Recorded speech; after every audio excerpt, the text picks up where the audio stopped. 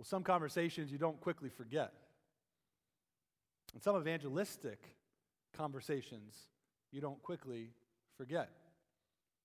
A conversation I had with a friend about the gospel, about the message of Christianity a while back. It took a turn I wasn't expecting in that time. We were talking about the gospel. He considered himself to be an agnostic, and he received a lot of the Christian message in a way that he affirmed, well, that sounds good. You know, Dave, if the gospel, if Jesus makes you a better husband and a better person, that's great. I'm happy for you. Happy you found what you needed to find to live a happy life and to be a better person. Trying to direct that conversation, well, that's not what I'm saying. What I'm saying is, here's the truth about God, what he's done in Jesus. Here's the truth about us, that we're sinful.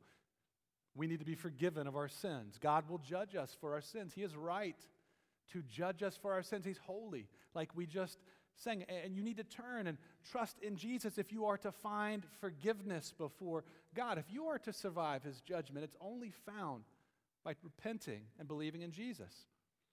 And quickly the conversation took a turn. He was offended at the idea that God would judge him. And I won't forget what he said to me in response.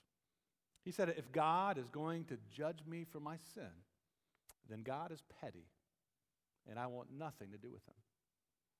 Now the Lord's still giving him life. He might even listen to this sermon later. And I pray that he does repent, that God opens up his eyes. But he was offended at the idea that his sin is a big deal before God, such a big deal that God would judge him, and that was the stumbling block for him in that moment. I think it begs the question, how big of a deal is sin? Is sin really that big of a deal? I mean, after all, nobody's perfect. Everybody messes up. Everybody has good intentions so far as we can tell, right? We think we intend to do well. We just fall short. That's the message of the world, at least. But how big of a deal is sin? Well, in the book of Genesis, we find the answer to this question as we consider the days of Noah. Turn with me to Genesis chapter 6, verses 1 through 8. We see what God thinks about sin. We see God's actions towards sinful people. Genesis chapter 6, verses 1 through 8. We're continuing on in our sermon series this morning in the book of Genesis. And here we see a portion of Genesis leading up to the story of Noah and the flood and the ark. Let me read all of this section for us as we begin our time. Genesis 6, starting in verse 1. When man began to multiply on the face of the land and daughters were born to them, the sons of God saw that the daughters of men were attractive, and they took as their wives any they chose. Then the Lord said, my spirit shall not abide in man forever, for he is flesh. His days shall be 120 years. The Nephilim were on the earth in those days, and also afterward, when the sons of God came into the daughters of man, and they bore children to them. These were the mighty men who were of old, the men of renown. The Lord saw that the wickedness of man was great in the earth, and that every intention of the thoughts of his heart was only evil continually. And the Lord regretted that he had made man on the earth, and it grieved him to his heart.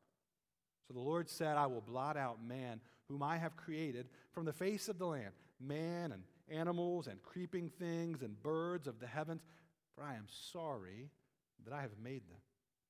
But Noah found favor in the eyes of the Lord. As we've made our way through the book of Genesis, we've seen that Genesis is a book of generations.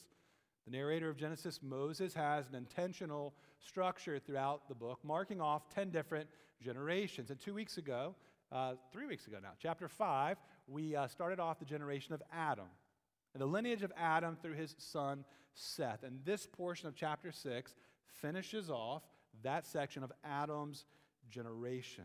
In chapter 5, we saw God blessing Adam's generation through his son Seth. They were given long life. They were given descendants. God was blessing them. So there was certainly joy that God was so graciously giving to them, but there was also pain because we kept seeing the spread of death time and time again, the descendants of Adam dying one after another. We saw the spread of death and coming from the curse of sin in chapter 5. And here in chapter 6, we see how much sin had actually spread at that time. We see a world filled with disobedience to God. We see the wickedness of humanity in these first 8 verses of chapter 6. And against that dark backdrop, as we have seen time and time again in the book of Genesis, we see a glimmer of hope from the Lord. God graciously at work in a dark and sinful and wicked world. Well, as we make our way through this section of Genesis, we are going to consider God's grace through judgment. We see God's judgment in this section of chapter 6. Don't miss his grace. Even in the judgment, don't miss the grace of the Lord. As we look at this passage this morning, what I want us to see are 3 considerations of God's judgment and grace. That's our outline this morning. 3 considerations of God's judgment and grace. The first consideration we find in verses 1 through 4. God will not allow wickedness to endure. It's the first consideration in verses 1 through 4. God will not allow wickedness to endure. In these first 4 verses of chapter 6, we find some of the most challenging verses in the book of Genesis to interpret. So you may have read through this earlier in the week. Pastor Johnny looked at me on Tuesday and said, I'm interested to see what you do with this. And I said, I am too. There's a lot here in these first 4 verses. So you may have read through it earlier in the week and say, what is going on here with the sons of God and the daughters of men there in verse 2? What is going on? What is this 120 years? In verse 3, who are these Nephilim? In verse 4, they sound really cool, but who are they?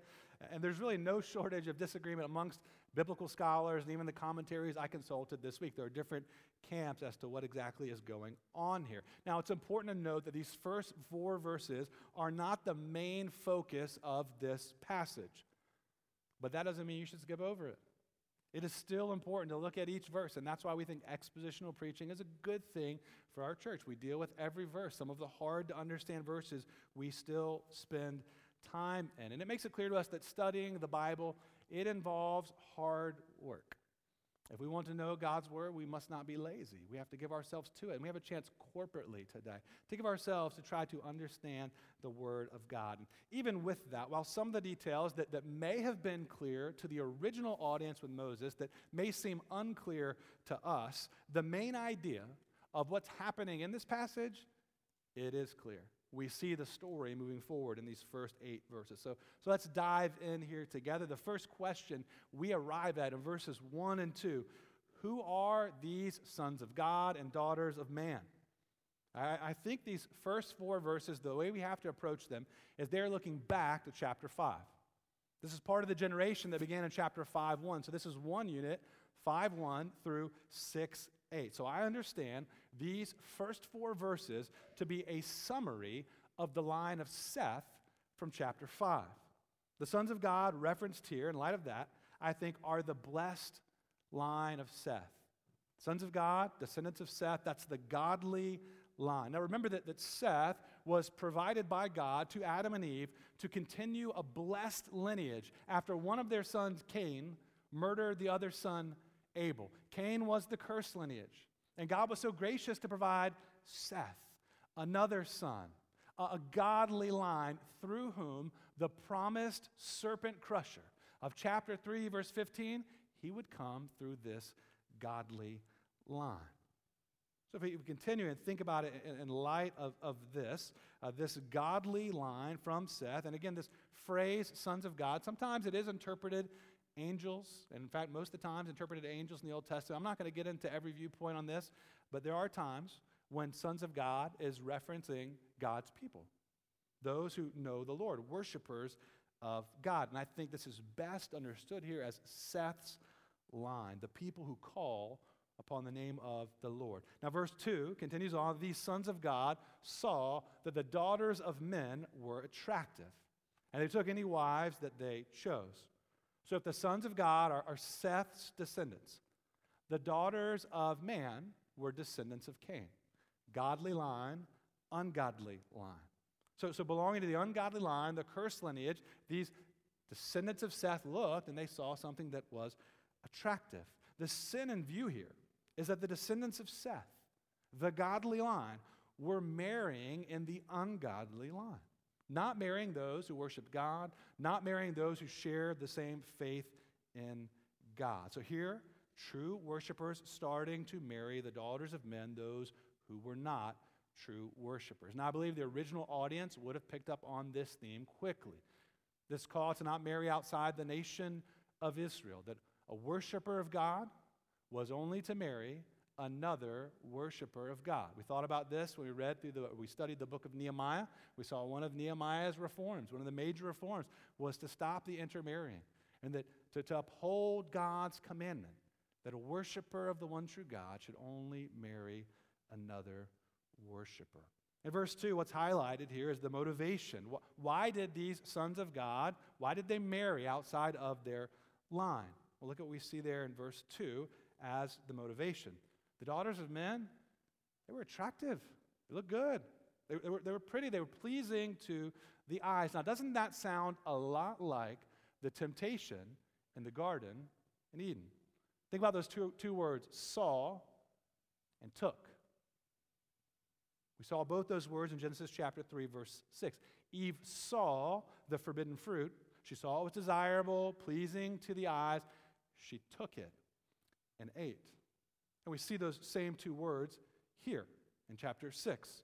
So the sons of God, they were choosing what was pleasing to the eyes. They saw that the daughters of man were attractive, and they took them as their wives, any that they chose. They were choosing to disobey God, choosing to rebel against him and oppose his will. Now, whoever these sons of God and daughters of men are, it is clear in this passage they were not to be marrying and producing offspring. Whatever was happening was contributing to the spread of wickedness on earth. And this spread of wickedness, it provoked God's judgment. Look there in verse 3. We see God pronouncing his judgment. God is a judge. He is the judge. It is right for him to judge sin. Verse 3, then the Lord said, my spirit shall not abide in man forever, for he is flesh. His days shall be 120 years. Another interpretive challenge, what does this 120 years mean? Some think that means that God's judgment would decrease the lifespan of people, that we have seen already, people that were living 900 years plus. This judgment was that the lifespan was going to be shorter, and that could be what's being referenced here. I mean, we certainly see after the flood, these long lifespans are decreasing significantly. We also see after the flood that people lived longer than 120 years. Shem, Noah's son, lived longer than that. Abraham lived longer than that. Isaac lived longer than that. It may not have been a tight rule right there in that moment. No one's going to surpass that. It might have been a gradual decreasing. We're not exactly sure. I tend to lean more towards understanding this 120-year period as a warning of the coming judgment of the flood. 120 years, and God is going to judge the earth. 3 generations, 40 times 3. That God has 120 years, a period of time. He will wait patiently, but eventually he will send his wrath and his judgment down to judge sinful man, indeed all the earth. Disobedience to God was spreading. That's what we clearly see here. Sin was spreading. The wickedness of humanity spreading. What we also see clearly, God was intervening. He was putting a limit on the spread of wickedness. You may hear judgment sometimes and think, wow, that is really harsh, but don't miss the grace in God's judgment. God always brings grace through his judgment. He would put a limit on the extent of wickedness. Wickedness would not win the day. Darkness would not win. God would not allow wickedness to endure forever. Verse 4, another interpretive challenge. Who are the Nephilim? Right, so I think, again, we've got a few different interpretations on who this group is. I think clearly this is not the same group as the sons of God there in verse 2. So language in verse 4, surrounding the Nephilim, we find the phrases in those days and also afterward, which transitions towards another group. And we get a clue at the end of verse 4 that these are the mighty men. They're mighty warriors. Now we see this word Nephilim only one other time in Scripture. And Moses uses this again in the Pentateuch in another place in Numbers chapter 13, verse 33. The Nephilim there are referenced, it's the only other place in the Bible, referenced in the context of the spies bringing back a report of a group living in the land who were like giants. They were mighty warriors in Canaan, and they were called the Nephilim. Now, the Nephilim mentioned in Numbers aren't the same ones mentioned here in Genesis 6, because the group in Genesis 6 died in the flood. So they're not connected in that way. I think the best way to understand this is that the term in Genesis 6 of Nephilim is simply describing a group of people that were larger, mightier, stronger, perhaps like giants, likely warriors that were spreading violence on the earth. And this theme of giant warriors, it may sound familiar to you in the story of the Old Testament. Giant warriors that opposed God and God's people, David and Goliath, right? We see Goliath, this giant. So I think it's best understood here, just marking off mighty men who were opposing God, spreading violence. And he's using this as a marker, saying in the days of the Nephilim, that's when the sins of the sons of God and the daughters of men and the spread of wickedness was taking place. Now, these details in the first 4 verses, they may have different interpretations amongst Christians. However, wherever you land on those interpretations, whatever camp you're in, the story of Genesis moves forward with one basic idea. Wickedness is spreading. Corruption is growing. Disobedience to God and evil is reaching a height, but make no mistake, God was in control. He was reigning and ruling from on high in a world that seemed to be out of control. Sin spreading, people dying, wickedness being practiced, people rebelling against God in a world out of control. God so clearly in this passage is seen to be in control. He would limit the spread of sin. He would limit the extent of wickedness on the face of the earth. He was so gracious to bring those limitations about. In other words, he was not a passive onlooker. He wasn't standing back thinking, man, Seth and Cain just made a mess out of all this. What am I going to do now? He was reigning and ruling, not caught off guard, demonstrating patience, not leaving the guilty unpunished, but at the same time, reigning, ruling, working his plan of redemption. And brother and sister in Christ, that should bring us comfort. Don't forget Genesis. It's a book of comfort. That's what Moses intended to do in writing this to the original audience, to comfort them, to strengthen their faith, to trust God. And it should comfort us this morning that as we experience the effects of a wicked world around us, as we struggle in Christ, we've been freed from the power of sin as we thought about on Easter, but we still struggle so regularly with sin and need to confess our sins before God, but we should not despair. God will not allow wickedness to endure. He never has. He never will, and that brings us comfort. Well, the second consideration of God's judgment and his grace we find in verses 5 through 7. Second consideration, God sees the heart and is grieved over sin. God sees the heart and is grieved over sin.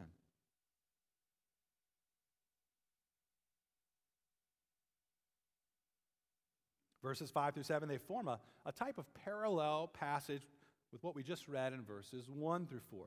We saw the wickedness of humanity in verses 1 and 2. And here in verse 5, we find another description of the wickedness of humanity. Look at verse 5.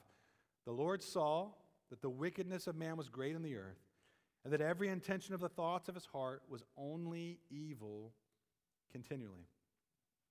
God sees the intentions and thoughts of our hearts. Only he can see that. Sometimes we act like we can see that.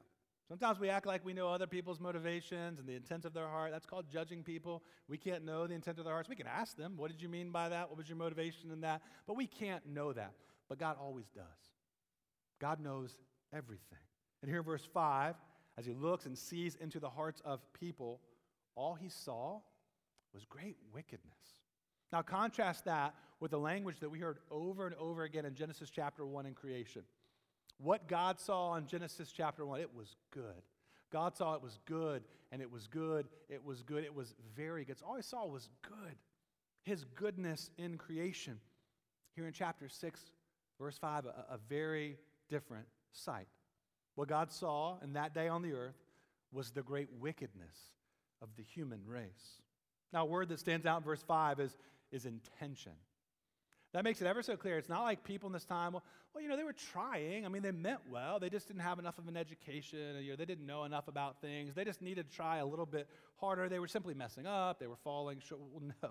The intention of their heart was set on evil. Verse 5, communicating evil in very strong terms. I mean, three other words that stand out in verse 5. Every, only, and continually. This is language that's not leaving room for a good effort. I just fell a little bit short. I mean, think about this. Every intention of the thoughts of his heart was only evil continually. It's a picture of total corruption. The problem in that day was evil hearts. Hearts set against God. Hearts opposed to God and his will, rebelling against him and breaking his commandments. Hearts that turned away from God.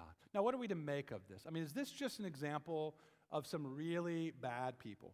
I mean, were people just way worse back then in Noah's time? Do we look back and think, man, Seth's line and Cain's line, man, people were wilding out back then. I mean, these were bad people.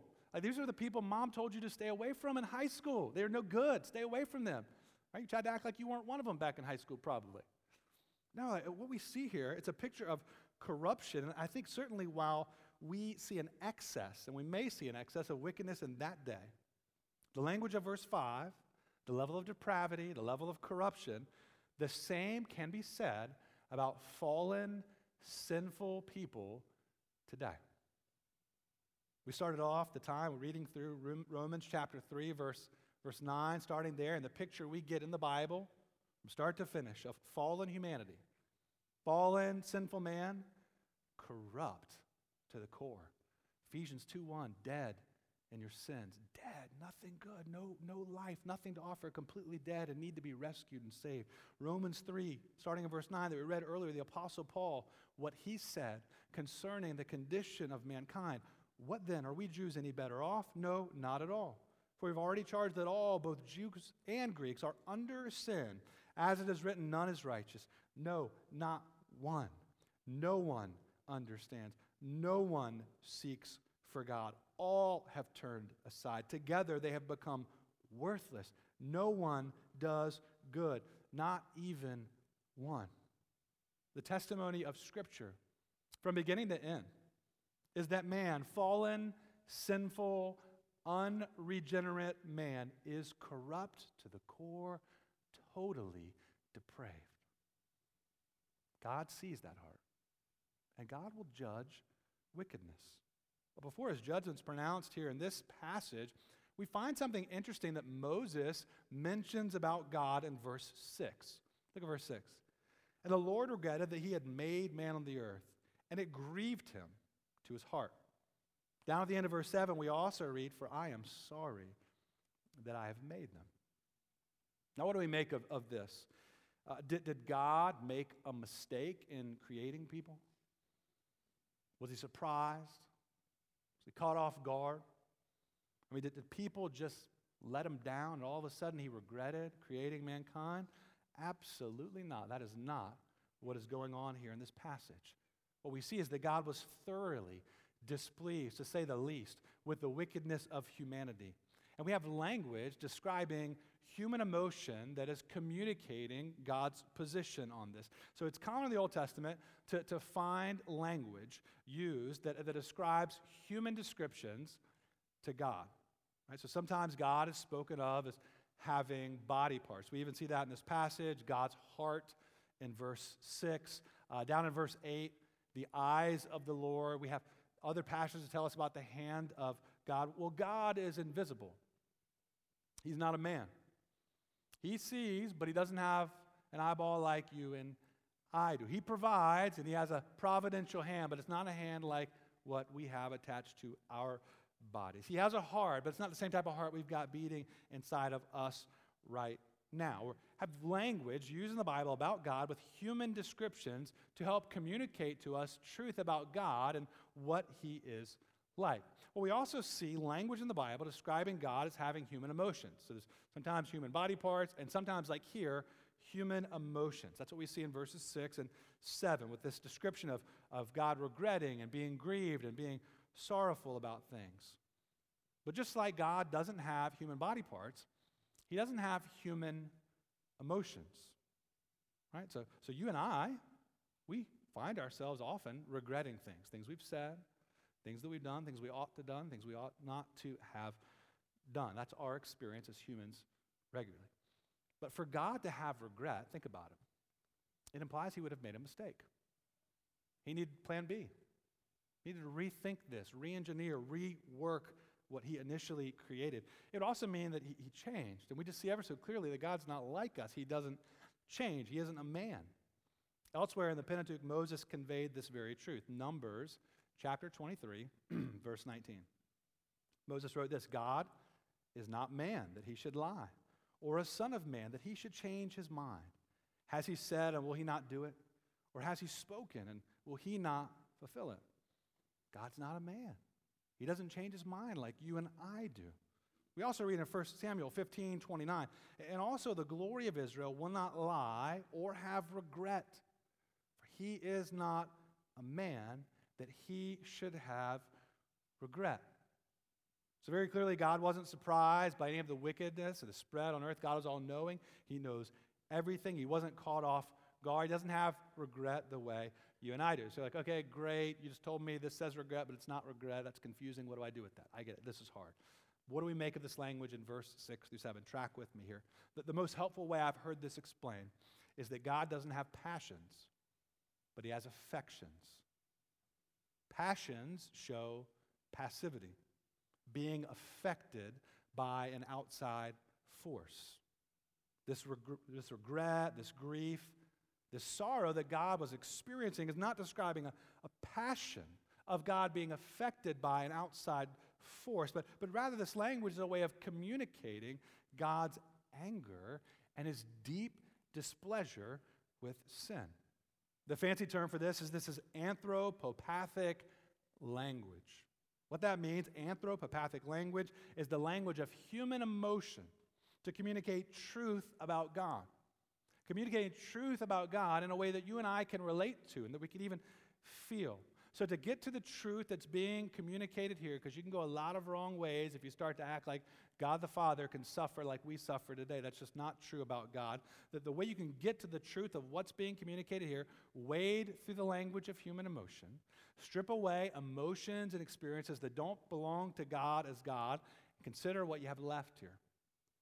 I think there's a simple truth. God was terribly displeased and angered with the wickedness of mankind. At the same time, we don't want to strip this away. Moses said grief. Right? So we want to make sure we're clear about who God is, how he's different from us. But what was he trying to communicate by this? I think at least it means this. God is not an uninterested onlooker. He's not just reigning on high and thinking, yeah, I knew Seth was going to do that. Yep, exactly what I told you was going to happen. No, he's not an uninterested onlooker. He is deeply involved with people that he created. This type of language shows that God is not merely watching everything in an uninterested manner. He is not uninvolved in the world that he created. If you're ever tempted to think that, Genesis 6 helps us see ever so clearly, God is not uninvolved in the world that he created. He doesn't sit back and just passively dismiss wickedness and hold it to no account. While God is not in the mess that we are in, the mess in this world is not his fault. He is not responsible for evil. He's not the author of evil. That's the fault of sinful man. Sin came from Adam, death through Adam. While God is not responsible for the mess that we're in, he rules and he reigns over it as one intimately involved in our mess. Deeply involved, deeply caring, and then blessing his people with his presence in the midst of this mess that we might persevere, that we might know his comfort, working for his glory and the good of his people. So if you come in this Sunday crushed by the effects of sin in this world, and my goodness, what have we seen on the news so recently? All over the place. Wickedness, murder, evil. Lots of different things you might have experienced that never make the news. Some of you are mourning the loss of loved ones, struggling with different things. I think it's clear this. God is not uninvolved. He is not uninterested. He sees everything. He knows everything. He is at work. He waited patiently in the days of Noah, but he wasn't just sitting there with his hands tied. He was waiting to work redemption. And God's still waiting today. Eventually, he will send Jesus back down to earth. Time will run out. He is waiting patiently today, bringing in people from every tribe and tongue and nation, redeeming and saving people for his own glory. One day, he will put an end to all of wickedness, and we look forward to that day. Amen? Sin's a big deal to God. That's what we see here, verse 6. It's a big deal. In verse 7, we see his judgment pronounced and his plan revealed. So the Lord said, I will blot out man, whom I've created from the face of the land, man and animals and creeping things and birds of the heavens, for I am sorry that I have made them. This is judgment. God's going to blot out, totally destroy mankind. Animals, everything. And you may look at this and wonder, what did the animals do? Why are the duck-billed platypus and the giraffes, what did they do? I understand what Seth and Cain, their line, they were crazy, but what did these animals do? Well, it's just a picture here. All of creation affected by sin. Everything tainted and marred by sin. All of God's good creation. Everything he saw good in Genesis chapter 1. Here in chapter 6, 10 generations later, wickedness, evil. And God is just so gracious to not let wickedness endure. See, God's judgment on sin, his judgment on the world will be total. That's what this means. He's going to blot out everything. It wasn't like, hey, there's some high ground, and if you can get to the high ground, you'll survive the flood. No, God chose to show grace and favor to Noah and his family, but his judgment would be total. And that's a good thing, because God was so gracious to not let wicked endure. He sees and knows everything, and he is actively working for redemption to make everything that's wrong right once again. You know, if we don't see sin as that big of a deal, then we do not understand the power of the cross of Jesus Christ. We will think that God's judgment is unnecessary or harsh, or that there's really no accountability for sin against God unless we understand the power of the cross of Jesus Christ. Sin is such a big deal to God that he sent Jesus to die for sin, to pay the penalty for sin. Jesus didn't just come to teach us good things and help us out, that we need a little bit of inspiration and help. No, we were totally dead in our sins, in need of redemption and salvation. Jesus came to die. He came to sacrifice his life as the substitute lamb, the Lamb of God. In him, the only one in whom we can find forgiveness for our sins. If sin wasn't that big of a deal, then why did Jesus have to die? Why didn't he just live a long time and have a long ministry and help lots of people out? That wasn't his ministry. His ministry was to come and to die and to pay for sin, to save and to redeem, to satisfy God's wrath and his judgment against sin, to give you a way out, to give you escape from the power of sin over you. And sin in the life of a Christian, it must continue to be a big deal.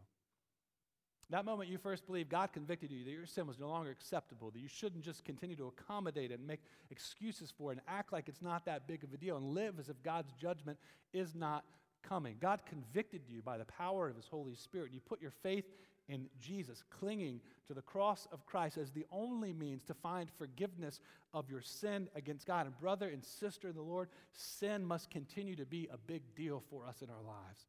A good question to ask yourself is this: Christian, are you increasingly mourning your sin against God?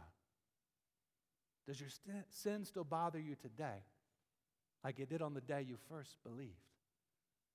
Are you accommodating it in your life? Are you starting to revert back to the old person, living as if sin's not that big of a deal? God's word constantly calls us to confess our sins, and when we do, God is faithful and just to forgive us our sins and to cleanse us from all unrighteousness. Pray for your soul this week that you would grieve sin more and walk in repentance before God. And may we all have this takeaway.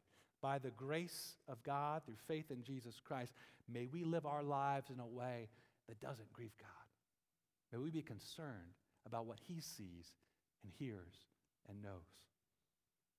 Well, this third consideration of God's judgment and grace, verse 8, third consideration, God's grace saves you from judgment. God's grace saves you from judgment. God declared judgment on all of humanity. All of creation would be blotted out, but the passage ends with one finding grace. Verse 8. But Noah found favor in the eyes of the Lord. That word favor is communicating grace. Noah found grace. God saved him. When we look at this section of Genesis, all the questions we had to deal with earlier in verses 1 through 4 that make for good Bible trivia that I think we really need to give ourselves to trying to understand, it helps us understand those verses shouldn't overshadow what it was building up to, which is verse 8, the glory of God's grace in verse 8. God's grace is his unmerited favor. And that's what we see Noah finding here. He found favor in God's eyes. The only way to escape God's judgment for sin, the only way to escape his wrath against sin is by his grace. We are a people of God, and therefore we are a people of grace, created by his grace, and to the praise of his glory and his grace. And sometimes people look at the story of Noah and think, well, yeah, Noah, like he was the one righteous guy that was alive at that time. And that's true. We'll see that next week. And Lord willing, in verse 9, we continue on. Noah was righteous, but that's not what verse 8 is focusing in on. This generation of Adam ends in verse 8. Where it leaves us sitting is on God's favor and on his grace. Noah was saved by grace. It's the way it's always been. It's the way it always will be. You're only saved by the grace of God. Now, the first word we see in verse 8 reminds me of what we see in Ephesians chapter 2, verse 4. Verse 4, Ephesians 2 also begins with the word but. Read there, but God being rich in mercy. Verse 8, but Noah found favor in the eyes of the Lord. It's communicating a turn, a transition. Here's what God is doing. Here's how gracious he is. Here's how sinful we are. Here's how good and gracious God is. Mankind was wicked, but God is just. God would execute his justice against mankind and indeed against the whole world through the flood. And God is also merciful, but God is rich in mercy. And in God's mercy, Noah found favor. In the midst of a dark and wicked and corrupt world, one man found favor, one man with whom God was pleased. And while rest would come through Noah and salvation would come through Noah, Noah would go on to prove, as we read the story, he'd go on to prove he would not be the one from Eve's line to finally bring salvation. He would not be the one finally to crush the head of the serpent. One would come thousands of years after him, one with whom God was fully pleased. The beloved Son of God, Jesus Christ, the beloved Son in whom God was well pleased. Jesus provides the only way to escape God's judgment for sin. By dying on the cross to pay for sin and rising from the dead 3 days later, Jesus brought God's saving grace. He brought this grace not just to one person, but to all who would believe. To every tribe and tongue and nation, this message of salvation goes out. Noah got to bring his family on the ark. Those on the ark saved from the wrath and judgment of God, preserved by God's grace. Those outside of the ark under the wrath and judgment of God and destroyed. Jesus is better than Noah, and that all who turn and trust in him are saved from God's wrath, from his coming judgment. In the days of Noah, there was a great judgment. That's what was being warned here in verse 7. But there is another judgment that Jesus warned of that is yet to come, that everyone will face. When Christ returns, there will be a judgment. You can read more in Matthew chapter 25. He will separate the sheep, those who know him, from the goats, from those who do not know him. And Jesus, when he was talking about, actually leading up to talking about this judgment, he referenced the days of Noah. In Matthew chapter 24, verses 37 through 39, here's what Jesus said about his second coming, about the final judgment. For as were the days of Noah, so will be the coming of the Son of Man. For as in those days before the flood, they were eating and drinking, marrying and giving in marriage, until the day when Noah entered the ark, and they were unaware until the flood came and swept them all away, so will be the coming of the Son of Man. He referenced the days of Noah when he spoke about his second coming. You see, Jesus came the first time as a lamb, as a sacrifice to pay the penalty for sin. When he returns, he will not return as a lamb. It's already taken care of. The second time, he will return as a lion. He will come to do away with all wickedness, to finally and fully defeat Satan and sin and death.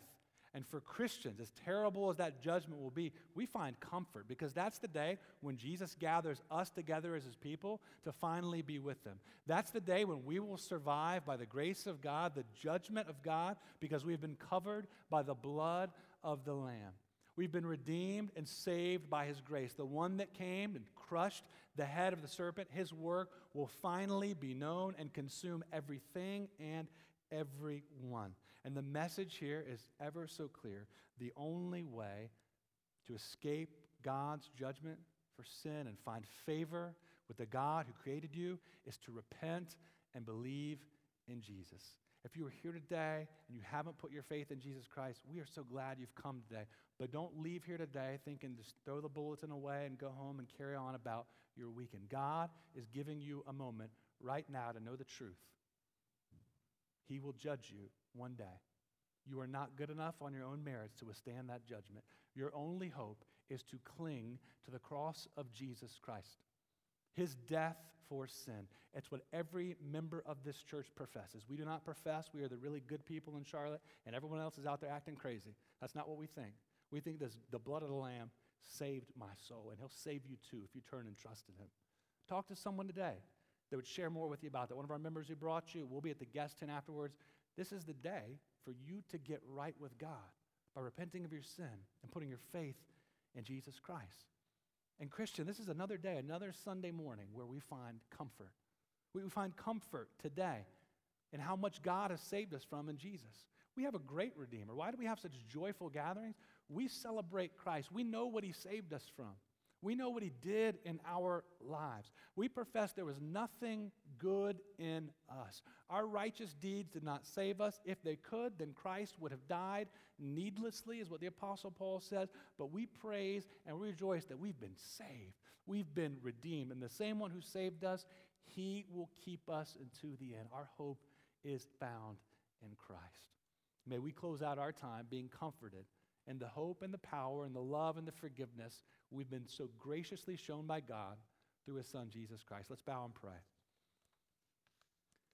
Father, we pray that we would not leave your word unaffected. You're not just a passive onlooker with sin, and God, we pray we wouldn't be either.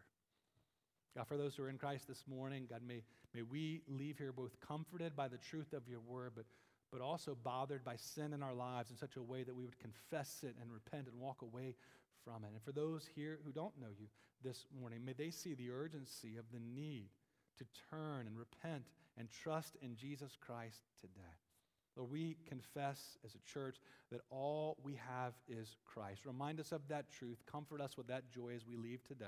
In Christ's name, amen.